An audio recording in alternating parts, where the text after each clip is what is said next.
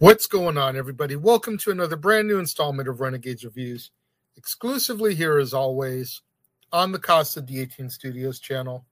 I, of course, am your host, the Renegade J.J. Williams, and today we're going to take a look at a film that spans centuries and generations, 2012's Cloud Atlas, starring Tom Hanks, Jim Sturgis, Halle Berry, Ben Whishaw, Jim Broadbent, Duna Bay, Hugh Grant, Hugo Weaving, Susan Sarandon, and Keith David. What's going on, everybody? Thank you for joining me here once again for another brand new installment of Renegades Reviews. Like I said during the introduction, today we're going to discuss Cloud Atlas. Now, our story is told via non-linear storytelling, jumping between eras until each storyline eventually resolves itself and spans hundreds of years. Writings in prior storylines are found in future storylines, and characters appear to recur in each era.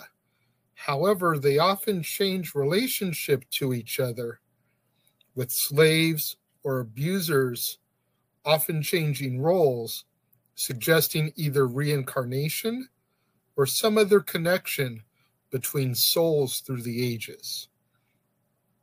Thankfully, Wikipedia, when they broke down the synopsis, they broke down everything in chronological, times and eras. So we're not going to have to keep hopping around, but just know that after a brief introduction of each of our eras, the whole rest of the movie was just kind of like a chessboard, and a piece would move here, and then we'd go to a different story, and a piece would move here, and then we'd go to this story, and a piece would move here, and just all kinds of, like I said, nonlinear storytelling. So I'm going to cover everything chronologically for you, just like Wikipedia helped lay out for me, helped make things easier. Let's get into it. In the Chatham Islands, in the year 1849, an American lawyer named Adam Ewing witnesses the whipping of Atua, an enslaved Moriori man. Atua ends up stowing away on Adam's ship and persuades him to advocate for Atua to join the crew as a free man. Atua is able to save Adam's life before his doctor, Henry Goose, can poison him and steal his gold under the guise of treating him for a parasitic worm. Once they arrive in San Francisco, Adam and his wife denounce her father's complicity in slavery and leave to join the abolition movement. We then jump ahead almost 100 years to the year 1936, when English composer Robert Frobisher finds work as an amanuensis to aging composer Vivian Ayres, which also allows Frobisher to create his own masterpiece, the Cloud Atlas Sextet. During his time working for Ayres, he finds and reads from Adam Ewing's journal, which is amongst the books at Ayres' mansion. When Ayres discovers Frobisher's masterpiece, he demands credit for the sextet and threatens to expose Robert's bisexuality if he refuses. Frobisher shoots and wounds Ayres and then goes into hiding.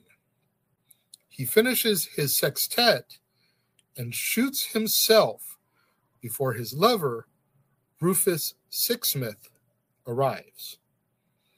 We're now in San Francisco in the year 1973, where journalist Louisa Ray meets Rufus Sixsmith, who was now a nuclear physicist. Sixsmith tips off Louisa to a conspiracy to create a catastrophe at a nuclear reactor that is run by Lloyd Hooks, who secretly promotes oil energy interests. Sixsmith is then killed by Lloyd's hitman, Bill Smoke, before he can give Louisa a report as proof. Louisa ends up discovering Robert Frobisher's letters to Rufus Sixsmith, much in the same vein that Frobisher had found the Ewing Journal. Louisa then tracks down Frobisher's obscure sextet in a record store. Scientist Isaac Sachs then passes her a copy of Sixsmith's report. Bill Smoke then kills Sachs by blowing up his plane and then attempts to kill Louisa by running her car off of a bridge, which destroys the report. With some assistance from the plant's head of security, Joe Napier, Louisa is able to evade another assassination attempt, and Smoke is killed. With a copy of the report given to Louisa by Sixsmith's niece, she is able to expose the plot and has Hooks indicted. It is now the year 2012 in London, England, where gangster Dermot Hoggins murders a critic after receiving a harsh review of his memoir, which in turn generates huge sales. Dermot's brothers threatened the publisher, the aging Timothy Cavendish, in order to receive Dermot's profits. Attempting to escape, Timothy's brother Denholm tells him to hide out at the Aurora House.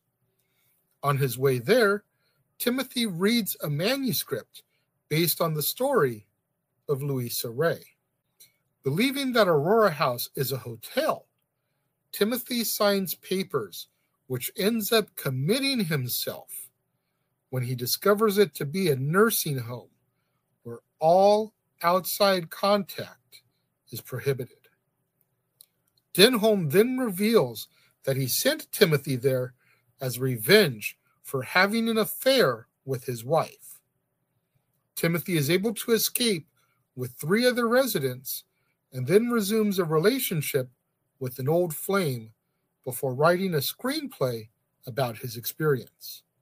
We then jump to the year 2144 and meet Sonmi 451, who is a humanoid clone designed to be a fast food server and a sex worker in a dystopian neo-soul. Sonmi is exposed to ideas of rebellion by another clone, Yuna 939, who has obtained a clip from a movie about Timothy Cavendish's involuntary institutionalization.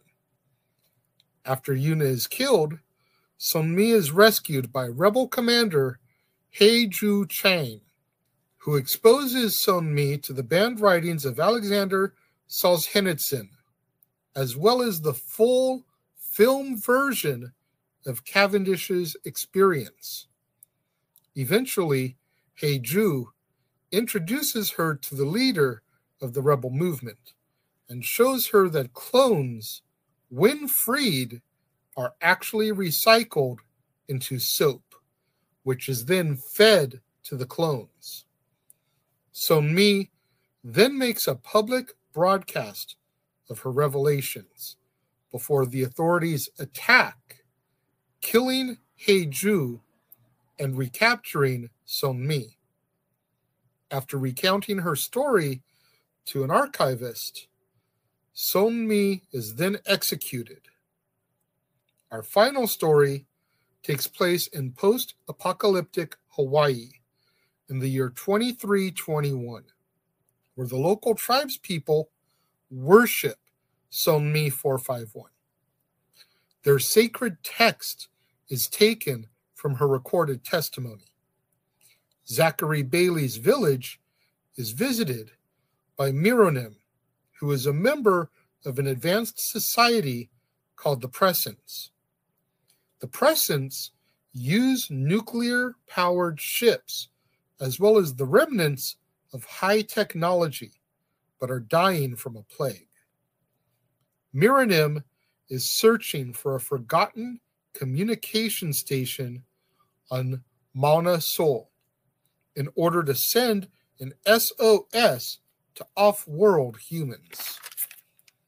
In exchange for healing Katkin, who is Zachary's niece, Mironim is guided by Zachary to the station where Sun-Mi made her recording.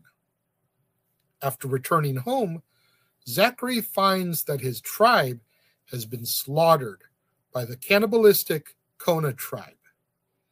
Zachary kills the sleeping Kona chief and rescues Katkin before he and Mironim fight off the other tribesmen. Zachary and Katkin join Mironim and the Prescients as their ship leaves the Big Island, and our movie ends on a distant planet where Zachary is married to Mironim, and he recounts their story to his grandchildren. I know that's a lot to take in. And let me just say, this is the second time I've seen Cloud Atlas. The first time I was bored to tears. I just couldn't understand what all was going on. This time, having seen it prior, I did something a little bit different. I had my phone opened, and I had it on the wiki page from where I got my synopsis. And I'm kind of following the different stories as it's happening on TV. And I highly recommend that anybody that watches this film that's never seen it before, please God do that. It'll help you keep track of what's going on so much better.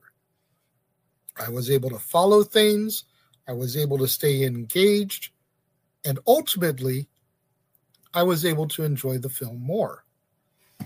You know, watching all these relationships and things pop up again over time. You know, Frobisher finding Ewing's journal, Louisa finding Sixsmith's letters and the Cloud Atlas Sextet record, Cavendish finding the story of Louisa Ray, the rebellion, you know, and them finding Cavendish's movie, to Zachary finding Sun-Mi's testimony and them basing a society off of it. The way everything ties together over time is so well told of a story. But when you're just watching it the first time, everything just seems to be hopping around so much, it's hard to keep track of everything that's happening. On top of that, it's a 3-hour film. A 3-hour film. Now, normally I would complain that that's way too long. However, when you figure that there's 6 segments, each segment is roughly about a half hour long. If you told the stories linearly, I don't feel like the 3 hours would be so bad, because you're getting 6 30-minute stories that tie everything together. But with the way everything jumps around, it's really hard to keep focus. It's really hard to keep the stories together. I would love for someone to go and edit this in a timeline order. I don't have the ability, because I don't have this film in like a download capability where I could then put it into my program and edit everything. as long as that would take to do. But I wish somebody out there could do it, because I think the story would flow so much better. When it comes to my rating of Cloud Atlas, honestly, I'm going to give it 2.5 out of 5. Prior to the second viewing, I probably would have given it only about a 1 star. Seeing it the second time, having my phone handy to kind of follow the storyline and see what's happening, how things are popping back up, like I said, it kept me more engaged and more interested in the movie. If I go back and I watch it a third time, I'm sure I'll enjoy it even more. But at least it seems that the more I watch it, the more I enjoy it, because you kind of know what's happening now, so you're prepared for all the jumps. So 2.5 out of 5 stars for me. Curious what you guys think out there. If you've seen Cloud Atlas, let me know. If you're watching the premiere, leave your thoughts and comments over here. If you're watching on demand later in the day, leave your thoughts and comments down here. Whatever you do, though, when you get out there on social media, let's try to get those hashtags trending. Hashtag Casa D18 Studios, hashtag Renegades Reviews, hashtag Renegade Returns, and of course, the ever popular hashtag Shenanigans. Merchandising. Merchandising? What's that? Merchandising. Come, I'll show you. Merchandising, merchandising, where the real money's made. Make sure you guys tune in tomorrow, right back here on the Casa D18 Studios channel, for another brand new installment of Renegades Reviews, when we take a look at the 2013 documentary Killing Lincoln, starring Tom Hanks, Billy Campbell, Jesse Johnson, Geraldine Hughes, and Robin Lord Taylor. You're not going to want to miss out on that one tomorrow, right back here on the Casa D18 Studios channel, right back here on an all-new Renegades Reviews, when we take a look at the historical documentary / reenactment film Killing Lincoln, based on the book by Bill O'Reilly. To all my loyal fans and viewers out there tuning in for the premiere, leaving your thoughts and comments over here, thank you very much. I greatly appreciate each and every one of you. Likewise, all my loyal fans and viewers out there tuning in a little bit later in the day, watching on demand, leaving your thoughts and comments down here. Thank you very much. I appreciate each and every one of you. I appreciate all my loyal fans and viewers out there tuning in on a regular basis, showing me that love, showing me that support, going back to the archives, digging up those old episodes in an effort to help boost up my viewership hours so I can eventually get monetized, make some money on this endeavor. Thank you very much to each and every one of you who tuned in and joined me here today, and I will see you guys next time.